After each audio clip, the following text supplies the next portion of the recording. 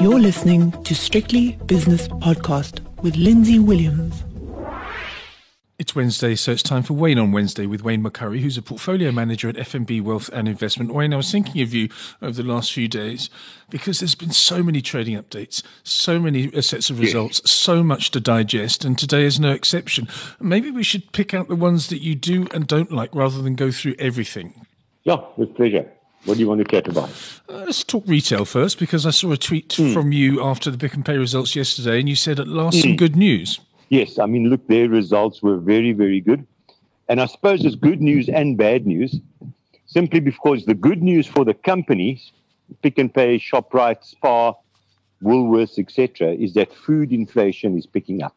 And that's very good for their profitability. But of course, it's bad news for consumers that food inflation is picking up. Well, can I just counter that argument? Because we had the CPI data for September coming out today, and food inflation actually ticked down from 3.8 to 3.7%.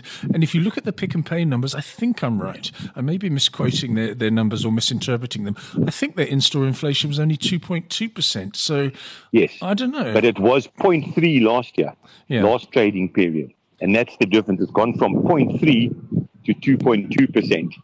And will more than likely continue to go up a little bit.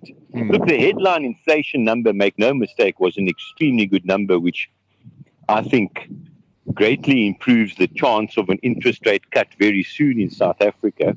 But it is still going up in the actual retailer world, on the actual shelves. Yes. Food inflation is going up, which is very good for their profitability. Okay, so they want a little bit of inflation, but not too much. The thing that worries me about the future is that if food inflation is 3.7% within the CPI itself, within the basket, and a lot of people would say that's absolute rubbish because I'm spending 10%.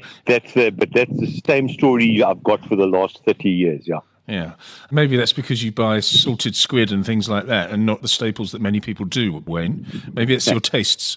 Yeah, no, very much so. So 3.7% as opposed to 2.2% within Pick n Pay, it tells me that Pick n Pay can't pass on the increases that they're receiving from their suppliers. And I've said this before in a previous podcast today. Yeah, but look, I mean, understand food inflation is 25. Food inflation, the biggest single influence there is the 25 kilogram packet of mini meal. That's what's in the actual inflation numbers. That's by far the biggest influence.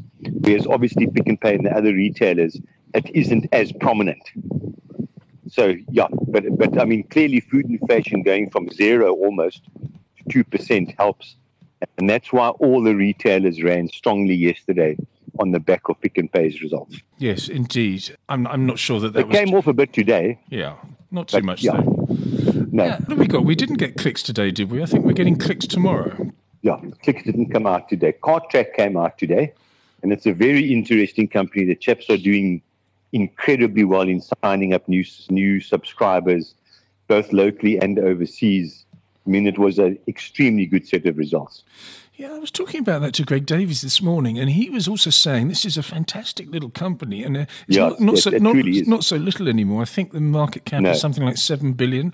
The numbers, I mean, increasing their subscribers by 22%, I think it was, and that's off quite a high base. An incredible performance. No, they've done extremely well. And I mean, you look at the share price; it's also done extremely well.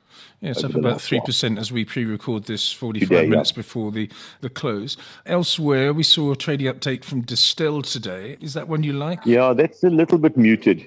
No, look, I think that's an intensely competitive market. So when you read their comment, it's just comments of slight increase in sales, but slight decrease in volume. And it seems to be across their whole portfolio, other than some premium wines which they produce. Look, they're doing reasonably well in the ready-to-drink market, which is all the gin mixes and stuff like that.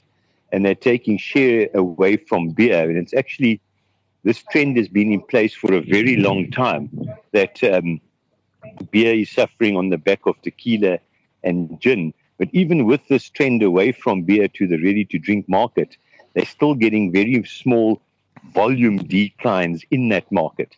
And they attribute this to, same as everyone else, the general state of the consumer.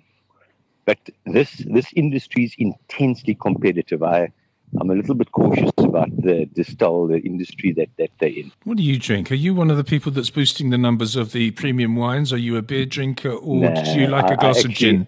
I actually virtually don't drink. I'll have a glass of wine now and again, but very, very little. So I'm not changing any trends. I'm trying to. Third quarter gross sales at Quilter was 3 billion, 12% lower on the prior year. It's quite a big number. Yes, but I mean, that is also another incredibly intensely competitive market, the UK wealth management market. And I'll be a little bit cautious of, quite frankly, any asset management concern now, because I think the big bull market in equity is behind us globally. I mean, the global bull market, we might still be able to get something from our share market because we've done nothing, while the other markets have been going up strongly. So it's very, very competitive. And as I said, I think the bull market's over. I don't think there's a crash coming, but I think the big bull market is over. But I mean, Quilter's a sizable operation. And certainly if Boris Johnson can get some resolution somehow through on Brexit, all UK shares could actually show a little bit of a run on the back of that news. And obviously Quilter will participate in that as well. What else have we seen this week? We've seen a bad trading update from Kumba Iron Ore and indeed a muted update from the whole Anglo-American stable. Yeah. What did you think of the group as a whole with all its constituents? Well, look, I mean, if you take De Beers, within Anglo-American, De Beers is actually having a torrid time. Not only is their production down because a couple of mines have come to the end of their economic lives, and Venetia is swapping to an underground operation from an open pit operation. I mean, their diamond production was down, 50-60%. It was quite massive. But I mean, that is temporary. Once they get the underground one going, they'll recoup a lot of that. But what worried me is they were quite happy about getting these fall off in production, because they say they're matching production to the overall state of the diamond market. So the actual diamond market itself is not doing well, and that's of concern. Platinum was steady. There was no change in the production there. As you mentioned, iron ore was down, and copper, I think, was okay. Copper was all right. So it was a relatively muted trading update from Anglos, I would think. I'm looking at the top 5 major moves to the downside on the ShareNet screen.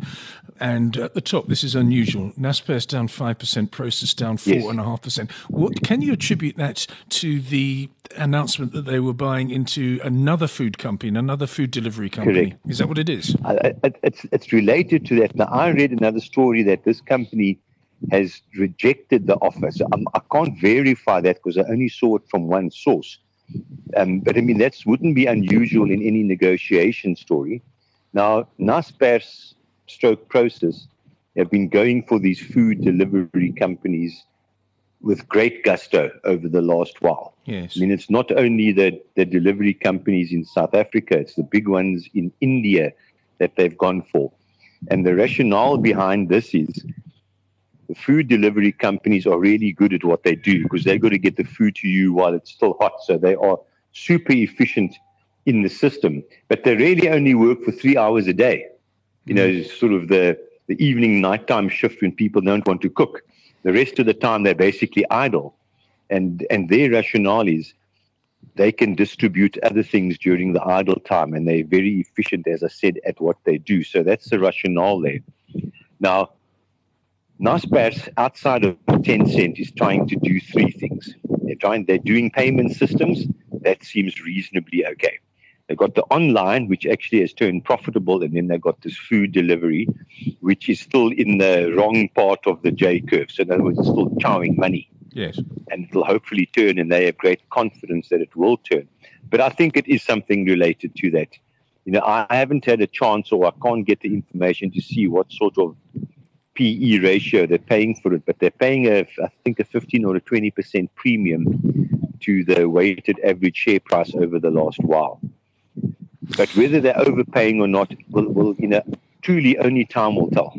Yeah, but even if they have overpaid, that will soon correct itself if the sector keeps on growing. The thing that worries me is that you can't fault the management over the history of Naspers, certainly the recent history, and Prosus is the same. But do you think they might be putting too much into this one sector of the economy, or do you think, as you say, there's something behind it? Look, the problem with what can you call it? Any sort of start-up type of thing.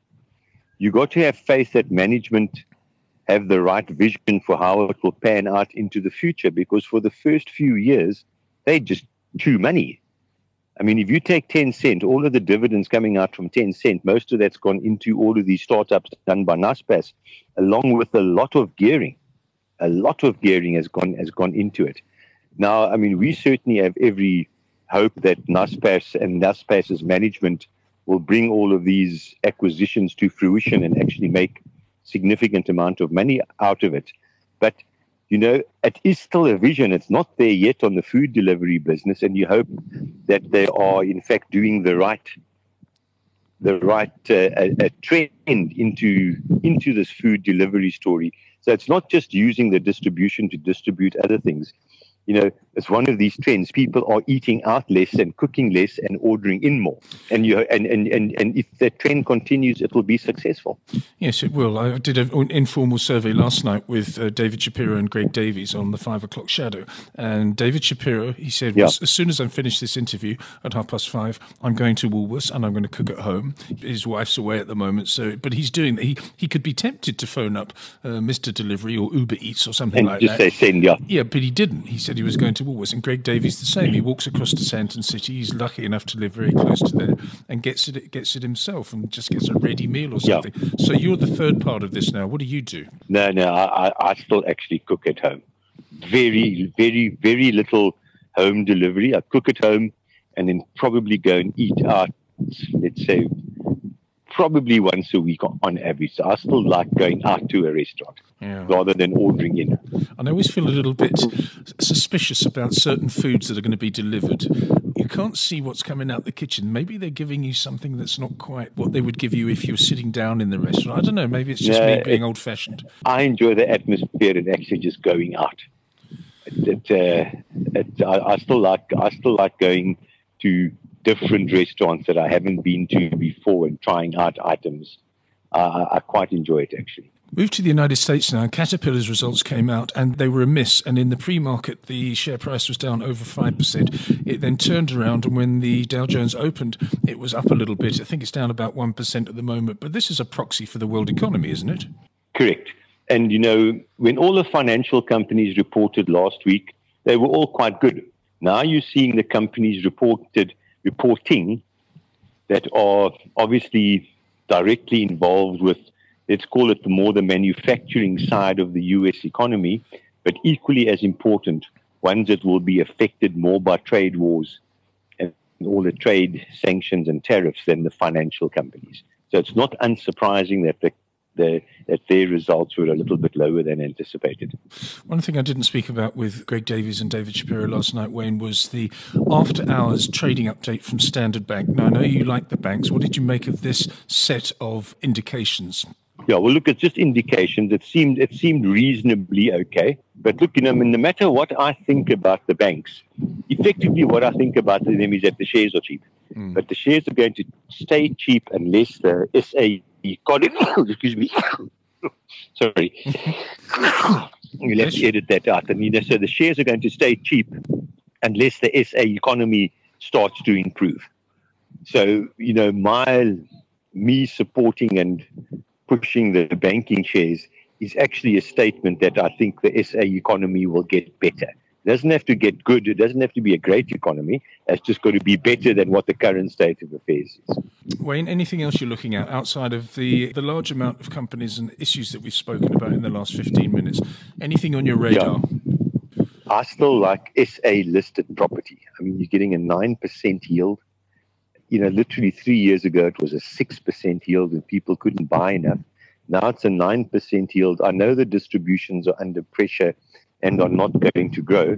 But once again, on the same theme, if our economy just gets better, you could actually see quite a nice a rise in the share prices. Because certainly, other than one or two exceptions, there's no new properties being built here. There's no new offices being built. There's very, very low, extremely low building activity levels, simply because there's excess space and you can't get rental growth. So should the economy improve a little bit, in the not too distant future, there might even be a little bit of a shortage of office space because no one's building it. No, but if you walk around Sandton, people keep on telling me. Sandton's the one exception. Yeah. Okay. So that's not Sandton around just the a node of Gautrain. oversupply.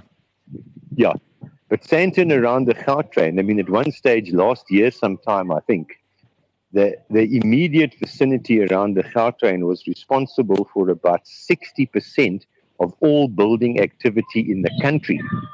Wayne, yeah. Travel safely this evening. That's Wayne McCurry, who's a portfolio manager at FNB Wealth and Investment from a windy Maritzburg.